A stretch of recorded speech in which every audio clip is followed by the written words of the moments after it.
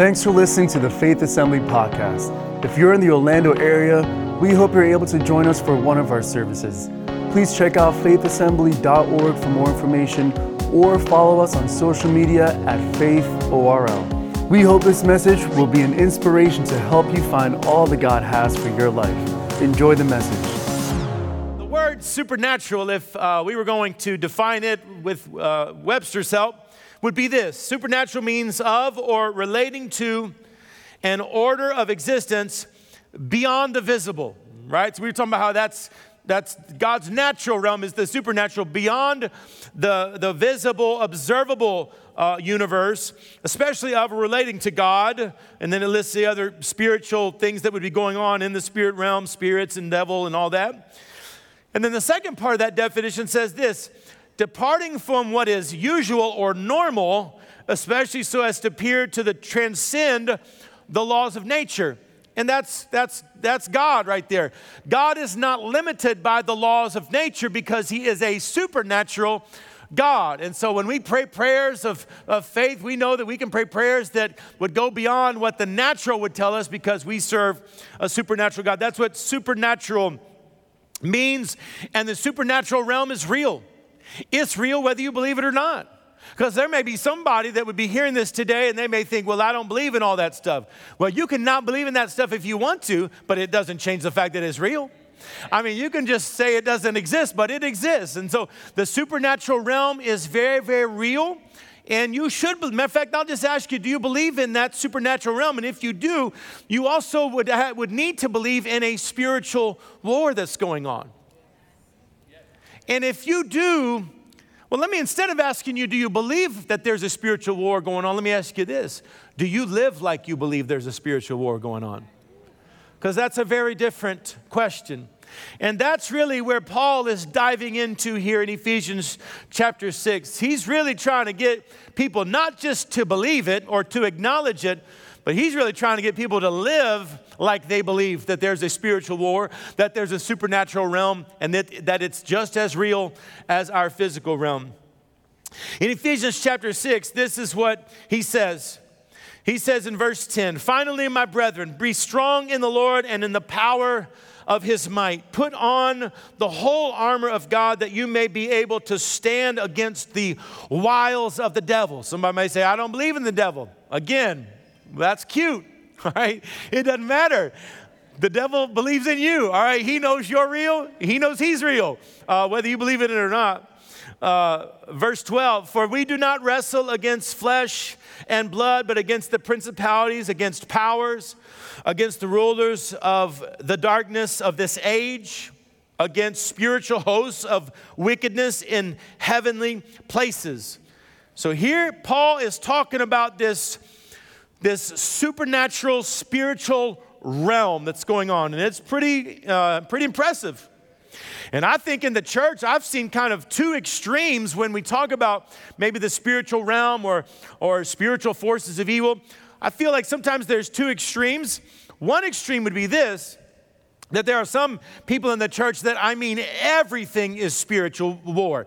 Everything is demonic. Anything that happens, like you could be eating, I like to eat chips and salsa, for instance. I've eaten a lot of chips and salsa in my life, and I've dipped a chip before to bring it to my mouth. I've done it thousands of times, yet this one time my hand-eye coordination gets off, and I miss my mouth a little bit, and some salsa will spill down on my shirt. I'm not one that would be like, devil, get behind me, Satan. You will not today. No, devil. Because personally, I don't know that the devil even knew that happened at that moment, you know. But I've seen some extremes like that where, everything is the devil. But then I've seen other extremes where people are oblivious to a spiritual war at all. And nothing. They don't think anything's a spiritual war. And both extremes have some danger. And what Paul's trying to say is, look, you can't necessarily think that you're a victim and that everything around you is spiritual. Every single thing. But at the same point, you can't ignore that thing exists, because there is a very real spiritual war going on, and you're in the middle of it, whether you realize it or not. So he's given us what to do to respond to that realm that we exist in. And as I think about that spiritual realm, I remember back to a season of my life. It was right after my 9th birthday. And right after my 9th birthday, my family took me to the movies. And we went and saw a movie by the name of Rocky II. I don't know if there's any old schoolers here or any of the campuses that remember the Rocky movies. But Rocky II was so good. Rocky II was better than Rocky I because in Rocky II, he actually wins the fight. In Rocky I, he doesn't win. Spoiler alert, by the way. But if you haven't seen it by now, then it ain't my fault, all right? You've had a couple decades to check it out. Don't be coming at me, all right? But in Rocky II, he actually wins. And when I experienced that movie, it was more than just entertainment. I felt for sure for the first time in my young life, I realized why I had been put on the planet. I realized what I was born for. I accepted that night after that movie, I accepted a call to be the heavyweight champion boxer of the world. Like, I was so convinced that this was my lot in life. As a matter of fact, I started training the minute the movie was over. In between the theater and the car, I already started my training regimen.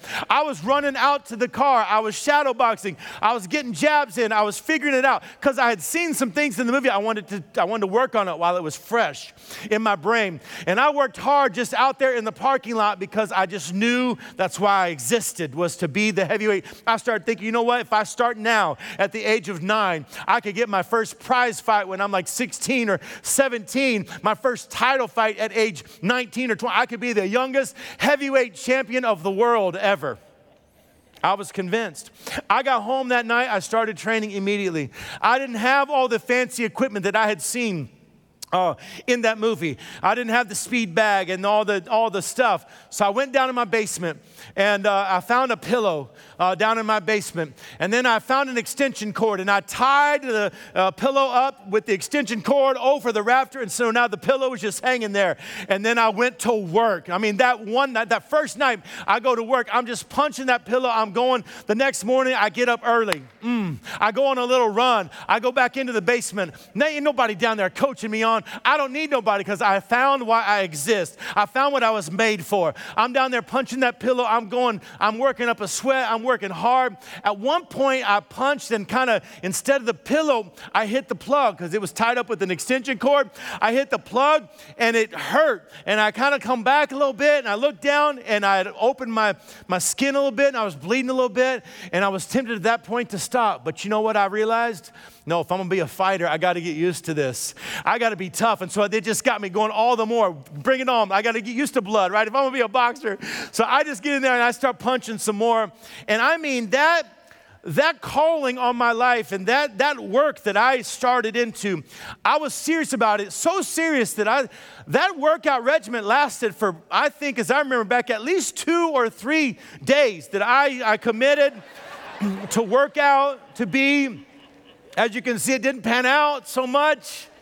But the reason why I think back of that when I read this passage of scripture that Paul writes about this spiritual realm is what can happen to us is we can do a couple weeks on the supernatural. We can do a couple weeks of services on a spiritual war that we're in the middle in.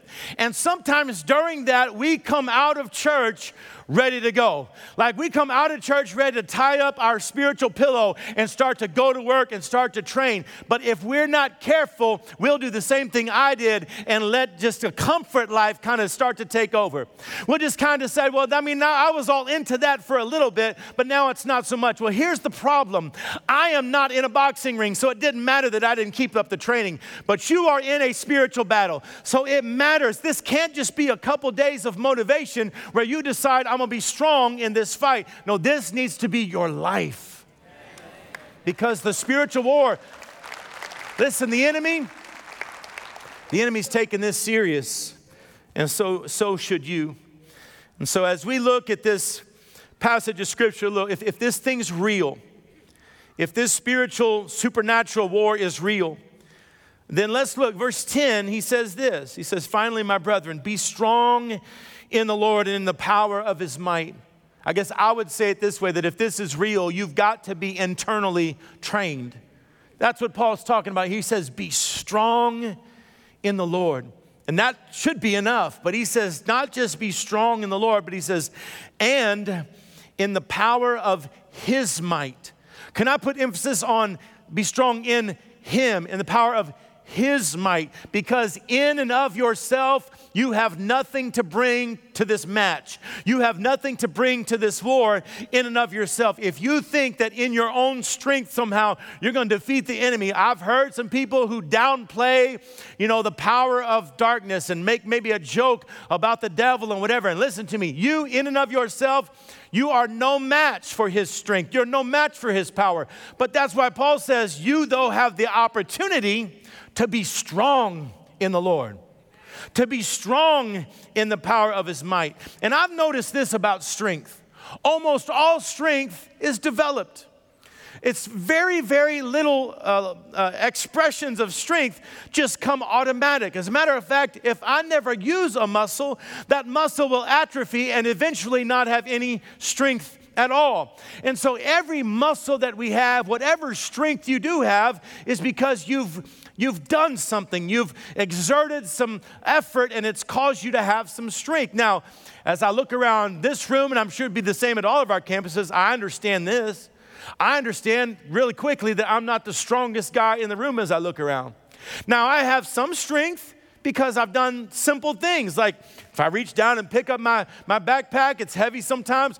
It's some strength. It's building some strength. I'm doing something so that my muscles are activated and there's strength there. But there are some of you that don't rely on your backpack to be your strength training. There are some of you that go 4 or 5 days a week. You're in the gym. You're actually moving weight. I mean, you're lifting dumbbells and you're doing all this strength training. And if it was me walking by and then one of you 5 days a week and the gym guys walking by and we said, guess which one of us actually wants to be strong? It wouldn't be any doubt. Y'all be like, he is the one that I can tell, I can see it because he has worked towards being strong. So when Paul says be strong,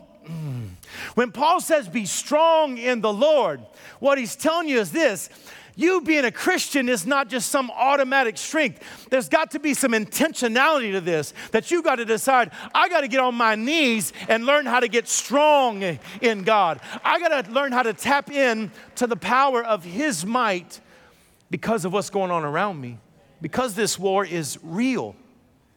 I read this old article in National Geographic, and it was about these animals called the Alaskan bull moose.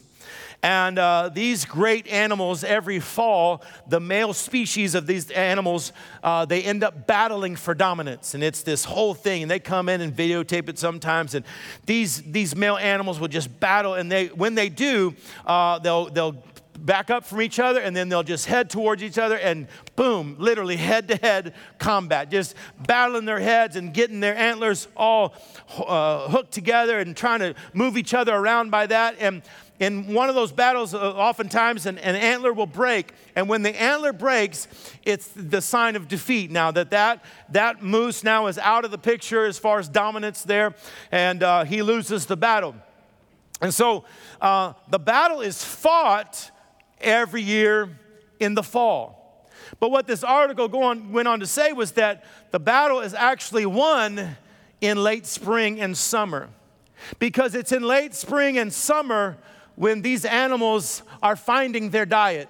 And they're finding what to consume. And some of those animals will find a diet that will make them strong. It'll make them large. It'll make them hefty. And it'll make their antlers. They'll find a diet that's rich in the right nutrients that'll make their antlers strong. And they step on for the battle, but the battle had already been won in the past. See, sometimes for us, we get in the midst of a battle, and that's when we decide we want to be strong. I mean, when the attack comes, right, everybody then wants to be a prayer warrior. When the attack comes, now it's like, okay, now I want to tap into the supernatural realm. Now, when things were good, not so much. When things were good, I was consuming some junk food. But now as I look back, I wish, you know what I'm saying? When we get in the battle, we look back and it's no wonder we lose some of our public battles because we haven't been fighting them in our private time. Yeah. And what Paul is saying here is whether things are good or bad. Matter of fact, there may be somebody under the sound of my voice that says, I don't really feel like there's a spiritual war going on. Well, God bless you. You know what you need to do in that season is get strong, because the battle is coming. I do know one thing, that the enemy has you in his sights and he's waiting for the right time. And so we've got to be strong in the Lord, whether we sense we're in a battle or not. We've got to learn how to get on our knees and pray and seek God's face and know God. Sometimes when we think about those kinds of things, people who pray a lot, people who get in their word a lot, and we go, well, those are just a special breed of Christian. You know, those are the Christians, they're just always praying for revival. They just want revival to break out, and they're just praying. I just don't have time to be that kind of Christian, and they're always praying for revival. Listen, praying is not just about seeing revival. You know, praying is also about seeing survival. Sometimes you need to pray just so you can be a survivor in this battle, in this war that's going on. And so Paul says, be strong in the Lord. I'm not sure. I mean, we've made a category, and we talk about certain Christians. We go, well, he's a really strong Christian. Listen, we're the ones that made those categories. You won't find those categories biblically. We're the ones that did that. Really what Paul's saying is, if you are a Christian, guess what? You have been enlisted in this war, and so you better be strong. Be strong in the Lord and in the power of his might. He goes on to say, the next verse, in verse 11, put on the whole armor of God, that you may be able to stand against the wiles of the devil. I guess I would say it this way, that if this thing is real, then we better be externally equipped. We talked about being internally trained and strong. Paul now talks about being externally equipped. Put on the whole armor that you may be able to stand against the wiles of the devil. This armor is a layer of protection against the enemy. This armor keeps us from being opened up to the attacks of the enemy. He's talking to the Ephesians here, and the Ephesians knew what it was like to be opened to the enemy. In Acts chapter 19, if you read there, a lot of the Ephesians come to Christ, and when they do, they begin to confess some of the sorcery and witchcraft and some of the occult stuff that they had been involved in, where they had opened themselves up to the enemy, and now they're bringing these things that they used for those practices, and they're being burned. And so the Ephesians had opened themselves up to the enemy, and now Paul is saying to them, remember, you gotta keep that armor on. Don't open yourself up again. I mean, think about the different ways, because sometimes we think the battle's not real, because sometimes we let our guard down, we're opening ourselves up to the enemy. Paul talks about what that armor specifically is later on in this same chapter, in chapter 6. We'll pick it up in verse 14 as he's talking about what this armor looks like. He says, first, stand firm then with the belt of truth buckled around your waist, the belt of truth. And by this, I think Paul is saying that let there be sincerity to your life. Like, no duplicity in your life. Like, who you are is who you are. Don't be one way in church around all the Christians and then another way when you're in the car with your family. Don't be one way around your Christian friends and another way when you're at work. Don't have one set of principles around this crowd and then a different set of principles, because if you're not living the truth, you know what you're doing? You're opening yourself up to attack of the enemy. This is spiritual warfare we're talking about. Just living what you say you believe. That's spiritual warfare. He goes on to say, and take the breastplate of righteousness in place. The breastplate of righteousness. Think about what a breastplate did. It protected the vitals. It protected the heart. And Paul says it's a breastplate of righteousness. Think about that word for a moment, righteousness. Righteousness simply means this: right decisions, right actions. It's as simple as this: when I do the right thing, I'm having protection in the spiritual war. When I just simply do the right thing, when I just make the ethical decision, and not just in the areas when somebody's watching. It's easy to do the right thing when everybody's watching you. I'm talking about those areas that maybe no one even knows what's going to be the outcome of this. When that area that you can tell the little white lie and nobody's going to know the difference. The area that you can get into where it's kind of gray and you think, well, no one's going to really find this out. that may be true. Maybe not on this earth, they're not going to find it out. But what you're doing is you're taking that breastplate of righteousness off. With every wrong word spoken, with every wrong decision made, with every wrong action, I'm opening myself up now to greater attack. The breastplate of righteousness. He goes on to say, and your feet fitted with the readiness that comes from the gospel of peace. And this one maybe is not as clear imagery for us. Paul's writing this probably with reflections of prison guards in full armor. And so that's where people think he probably is getting this inspiration as he's describing the armor of God. But he talks about feet that are fitted with the readiness of the gospel of peace. And included in a Roman soldier's armor would be some sort of footwear. And many times there was a protection over the top, but also a very, very thick and hefty sole. Because in those times of battle, as armies would advance, a competing army and opposing army would leave stuff hidden in the ground, in the trails. They would leave sticks sharpened, pointed up. They would leave traps. And so as armies and soldiers would advance, they would step on a trap or they would step on one of these sharp objects and obviously go down and not be able to advance anymore. So when Paul is saying you should have your feet fitted with readiness, you know what he's saying? He said you should be a person that's always moving forward. You should be a person that's always advancing in your faith, growing in your faith, growing in your passion for God, growing in your worship, growing in your prayer. I thank God that I go to a church that's constantly taking ground, that's constantly moving forward, because we know that's what we're called to do. And so are you as an individual, called to be moving forward in your faith. And when we stop and when we get stagnant, what does that mean? It means now we're opened up to the attack of the enemy. He says, feet fitted with readiness. Verse 16, he says, in addition to all this, take up the shield of faith. I don't know what you picture in your mind with the shield of faith. Maybe some of you picture like Captain America, a little disc, a little metal round shield, and he throws it around like a Frisbee sometimes, take people out. Well, I promise you that's not what Paul was picturing. He was not picturing a little cute disc. Those Roman soldiers, their shield was more like a wall. Really, it was more like a gigantic door they're carrying around, and they would carry that gigantic shield of faith. Literally before a battle, they would take that shield and dip it and soak it in water, because there were flaming arrows coming at it, and that water would put those arrows out. And so what do? Do we want to have like little cute shield of faith? No, just a little bit of faith in my life. No, I want a lot of faith in my life. I want to believe for big things. I want to carry around a shield that's wet in the Word of God, which is, by the way, that's how your faith grows, is by getting committed to the Word of God.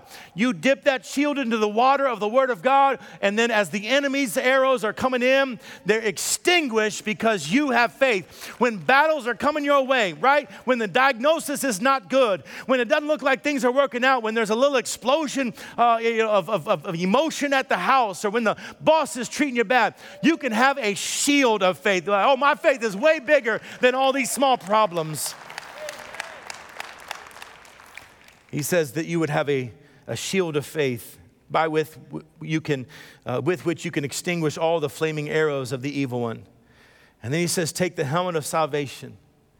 Take the helmet of salvation. Just think about what that would mean. That salvation is of course, paramount in our protection against an attack of the enemy. To think that some of you would be in the middle of a spiritual war and neither one, not realize it, or number two, be completely unprotected without the presence of God in your life. A helmet protecting the way you think, and by how you think, by your outlook, by your attitude. That's all part of the helmet of salvation, a renewed mind. And then he says, and take the sword of the Spirit, which is the Word of God. Up until now, they've been more defensive in nature. Now this is the first offensive weapon that he mentions, the sword of the Spirit, which is the Word of God. There's just literally no hope in a spiritual battle without the Word of God for a believer. There's just not. There's not a place of being, well, I'm too busy for that, but I'll try to fight in some other areas. No, the Word of God has to be a part of this equation. It's the sword. It's the offense. It's having enough Word of God in you that when you are in a battle, you can claim the promises of the Word of God over your life. Boy, that is powerful. Some of you have never even tapped into that weapon. You've never even gotten there. You've never felt a spiritual battle and just open up the Word of God and begin to speak and read out loud the Word of God, but it'll change the environment. The sword of the Spirit, which is the Word of God. And then he says, and pray. Like he's kind of saying, like, let all of this be joined together by prayer. Pray in the Spirit on all occasions with all kinds of prayers and requests.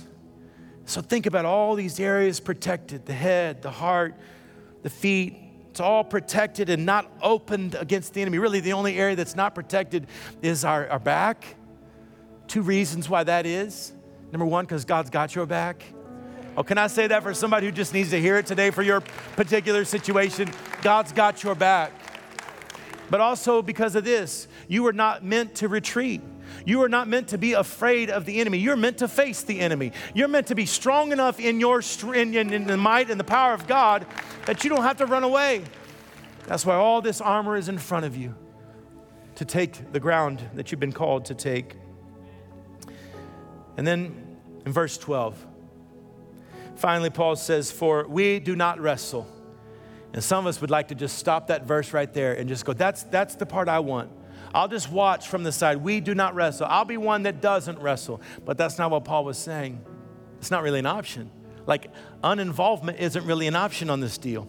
He says we don't wrestle with flesh and blood, but implying we do wrestle, look what he says here, against principalities, against powers, against the rulers of darkness of this age, against spiritual hosts of wickedness in the heavenly places. Wow.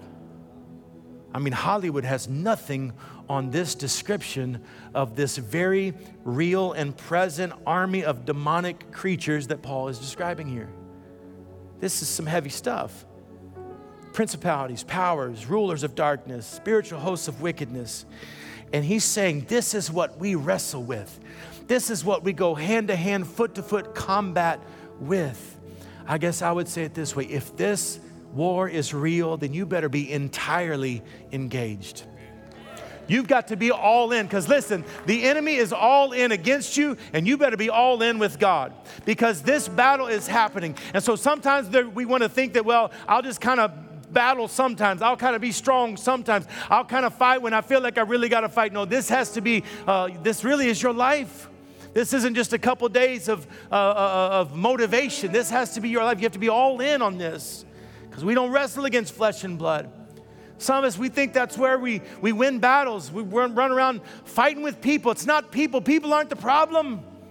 Now, there are spiritual forces that might be causing those people to act out in a way that becomes a problem for your life. But remember, it's the spiritual forces of evil that's the problem. We run around trying to win arguments. Let me show you what we're supposed to do with arguments. 2 Corinthians chapter 10, Paul's also talking about this spiritual war. And he says, the weapons we fight with are not the weapons of this world. What weapons is he talking about? He just talked about them in Ephesians. Prayer, the Word of God, those are our weapons in the armor of God. And now he says the weapons we fight with are not the weapons of this world. On the contrary, they have divine power to demolish strongholds. This is what we have.